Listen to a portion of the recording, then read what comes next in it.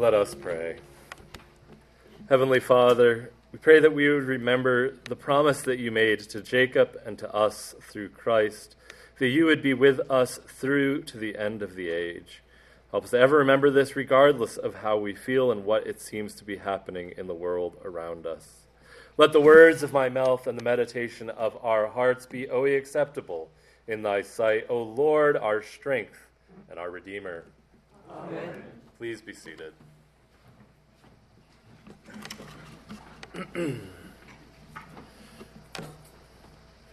Probably most of you aren't familiar with the coast of Maine because we live in Arizona, but I am intimately familiar with the coast of Maine because I spent the first 2/3 of my life thus far there. And the coast of Maine is made up of all these little peninsulas all the way up for a good 100 miles or so.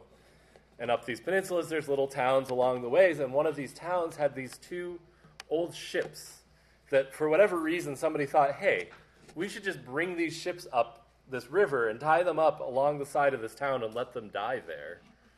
Not entirely sure why people thought that was a good idea, but someone did. And so every time we'd drive down the coast, we would see these ships. And one time I was driving down the coast with my grandparents, and my grandmother said, I remember when I was a kid, they were still there. They were there well before she was a kid, I think. Or at least, anyway. But when she was a kid, she would go out and play on them. And there's a lot of people that worry about, we worry too much about safety. But even the most, relaxed parents in the world, by the time I was a kid, wouldn't have let their child go out and play on these ships. And then by the time I was a teenager, early 20s, they finally decided, we should probably do something about these because they've become an eyesore and they're not really safe to have here. And so they finally tore them down, which was a rather, or destroyed them, which was a rather bittersweet day. But you see, they took these ships and they brought them up and they just left them there and did nothing to them. And over time, they just fell apart and died, for lack of a better way of describing it. Our hearts are a lot like this. We talked about this last week, right? If we don't tend to our hearts, they tend to just deteriorate and eventually become harder and colder and bitterer over time. And we meet this morning, we enter in this morning to the last chapter, if you will, of Genesis. Obviously, it's not the actual last chapter, but it is the last chapter insofar as it's the last time that we read, these are the generations of somebody. We entered in this morning to these are the generations of Jacob, Joseph being 17 years old, and it carries on. Of course, we didn't read that because I didn't want a rebellion or I didn't want to hear Ben grumble, one or the other, about having to read some 36 verses from the lectern. And so we did jump a little bit, and we jumped over that just for the sake of timeliness. But that's where we start off. We're starting off into our last chapter, and there's something amiss. Something's awry as we enter into this. There seems to be a sickness. And it's much like this idea that when we don't tend to something, whether it be those old ships that were just docked and left to die, or our hearts, if we don't care for them, they fall apart. Things get worse and worse.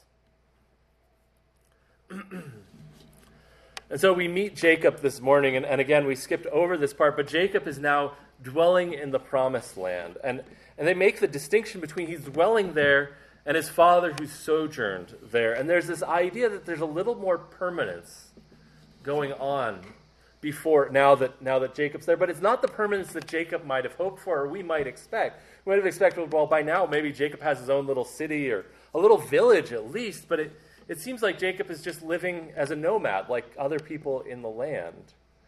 A nomad with goats and sheep and all of that go out and wander around, and his sons take care of him. And we might have also expected something more significant, that by now Jacob had gotten into his thick skull how to behave. But very quickly in this lesson, we learn that Jacob already has a favorite, which for some reason he didn't learn doesn't go very well with the picking out of his wives. That was a kind of a disaster. But now he has a favorite son because he's the youngest son. He was born of his old age, and what a great thing. except that if you've ever not been the favorite, you know what that feels like. You don't much love the favorite because the favorite sort of stands out. The favorite can do no wrong. And so Jacob Joseph starts to be hated by his brothers. But then Joseph does something else. Joseph tells on his brothers. We don't really know what he tells on them for, or whether it was justified or unjustified. But again, if you're sitting there, if you get pulled into your boss's office, for example, or perhaps you remember when you're a kid and your brother tells on you or your sister tells on you, that doesn't feel very good. Whether you did the thing or not, you're like, oh, well, I thought so-and-so was going to keep that to themselves, but nope, now I've got to deal with it. Which maybe you deserved it or didn't deserve it. We don't really know from the text. He just gives a bad report about his brothers. And, as we read on, we start to recognize the brothers' moral character, and it's not terribly surprising that they did something that was not so great. So probably it was true, but we don't know for sure. And then finally, there's the issue of the dream. If these two other things, if Jacob's favoritism of Joseph wasn't enough, if the fact that Joseph told on two of his brothers wasn't enough, all of a sudden Joseph comes out and starts bragging about the fact that one day his brothers will be dependent upon him. Now, especially if this was your younger brother or something along that lines, you probably wouldn't take that too well. And so Jacob keeps getting knocked down further and further in his brothers' minds. But then we enter the section that I affectionately call the nightmare. We go from Joseph's dream of this hopeful future where he has power and he's doing something good for his brothers to this nightmarish situation. His brothers have gone off a fair distance. I think it's about 12 miles, and for us, that's roughly, I looked it up this morning because I was kind of curious, roughly if you go to the junction of Thain Road and 69. So we all know kind of how far that is, and if you're driving it, it's not bad. You can get on the little loop there, and it doesn't take too long. Don't drive through Prescott Valley. That's awful. No offense, Prescott Valley friends. But imagine if you had to walk that. How long that would take. Even if you're a good, healthy walker, it's going to take you like 4 hours to get there. And of course, he's already gone one place, and his brothers weren't there, so now he's looking for them in another place. And he's walking this whole distance. That's quite a ways off. And we learn something about sin from this, right? If his brothers had been like, at the VA, comparatively to us, they probably wouldn't have schemed to kill him. They probably would have been like, well, we're not going to get away with it here, so we'll wait till we're further away. But when you're far away from the place where you're known, in the privacy of your own home, something like that, it's so much easier to sin. When you think no one is watching, it's so much easier to do things in private. This is why pornography is probably such a scourge in the church, is that people don't think anybody's paying attention, so they do it privately, but it hurts people. It hurts relationships. It hurts the person's soul. So make no mistake, those sins, whatever they are painful. They cause pain, and eventually, just like we know if we've read the Bible even once, we know this whole story fairly well. It's pretty well known. Eventually, their sin is going to come out. It's just not quite right away. And it's the same with our private sins. St. John writes that eventually what is in darkness light will be shed on it. And so we have this opportunity to flee from those private sins, to flee from them and into the arms of Christ, to bring them into light before light is shined on them. And so they plot to kill him. But Reuben, finally the oldest, thinks, that's not a great idea, guys. Let's not kill him. Why don't we just throw him into this pit? And the pit is interesting as well. It's this word that can be translated cistern, and some people think, well, maybe it's actually a cistern because it's dry, and that's what they're making note of. But it doesn't really matter. The idea of the pit also often has to do with judgment and death and all of that. So there's an element in which Joseph is being tossed into his death. And the whole story of Joseph, of course, we know, has these foreshadowing tones pointing us towards Christ. Twice he's buried into these pits. Once this literally, and then he's pulled out and sent off into his slavery. And the second time he's tossed into prison. And then it actually talks about Pharaoh pulling him out of the pit to serve him. In both cases, we see the death of Joseph and his resurrection, reminding us of the greater death and resurrection of Christ. But there's also another significant thing going on here. Before Joseph's dream is realized, he must be buried.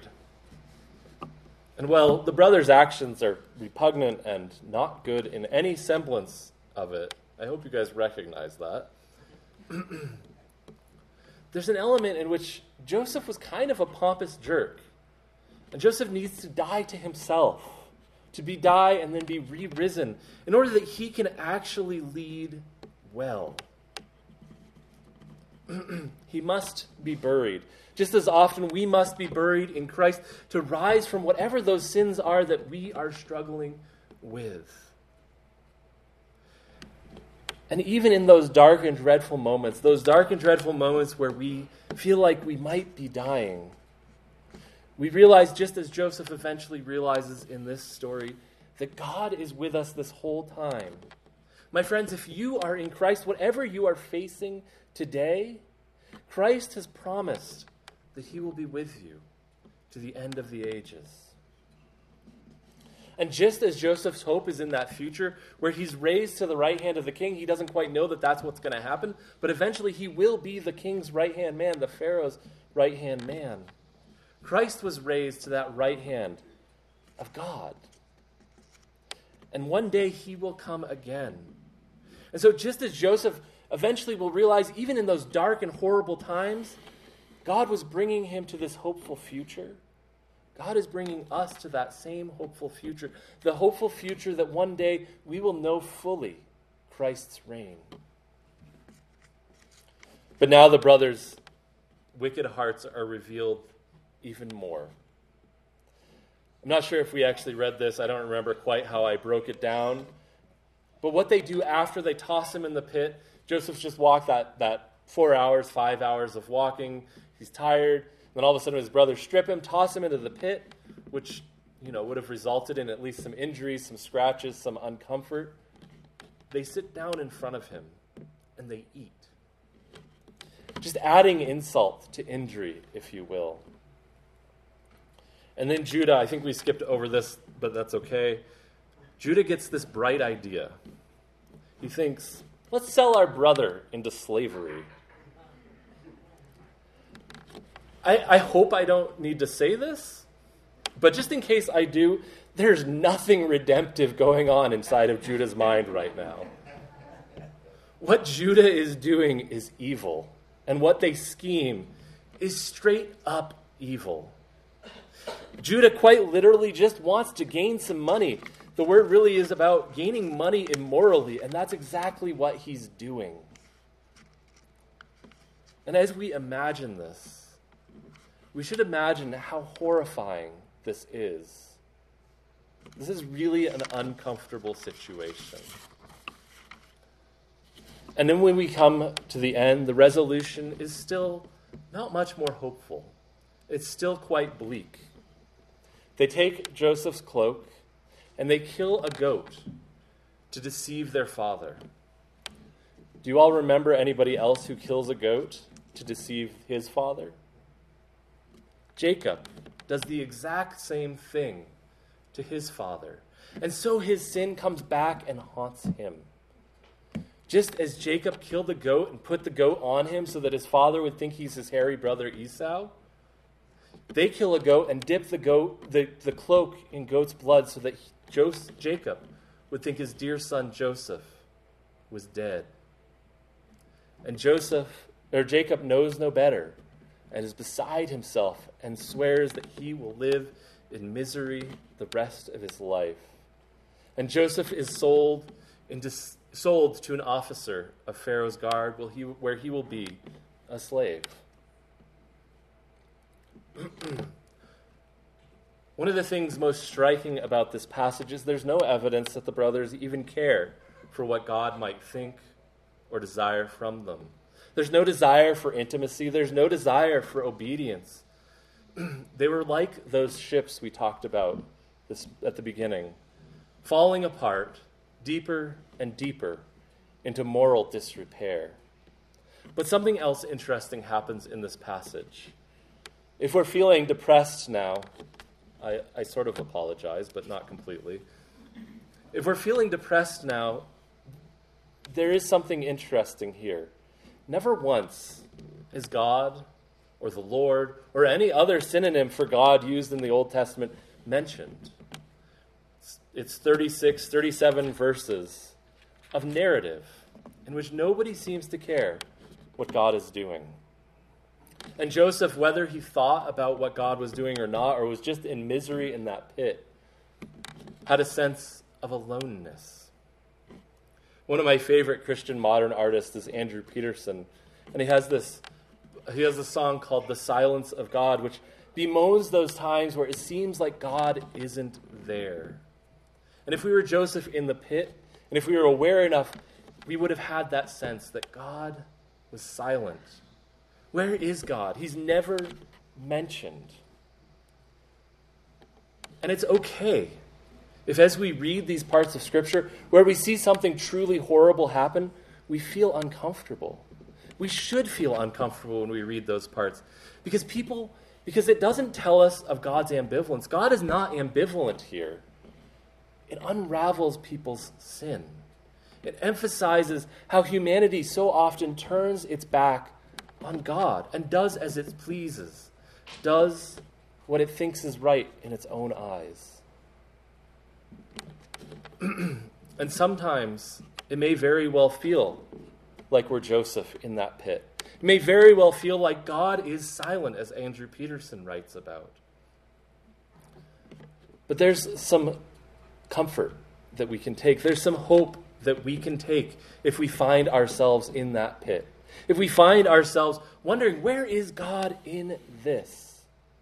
Whether it is that you're living your own nightmare like Joseph is, or you've just had a rough couple weeks and you feel sad and alone. First and foremost, remember that promise again and again. The promise that was made to Jacob and the promise that was made to Christ's disciples as Christ waited for his ascension. Christ is with his disciples. Christ is with you if you are in Christ to the end of the ages. It is a promise that is true. So take heart. Christ is with you.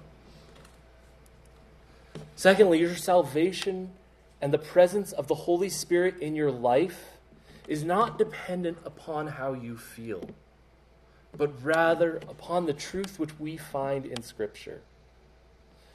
Don't take this as one of those statements that say, feelings aren't that important, don't worry about how you feel.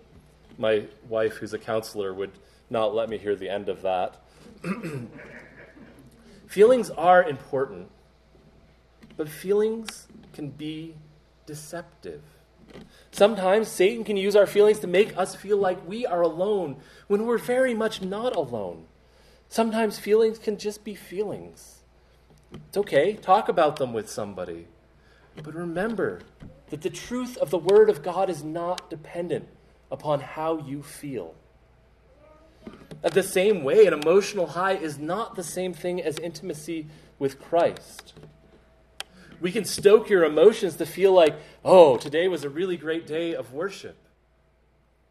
And then you go home and you collapse. And then it feels like, oh, well, where is God now? The emotional high is not the same.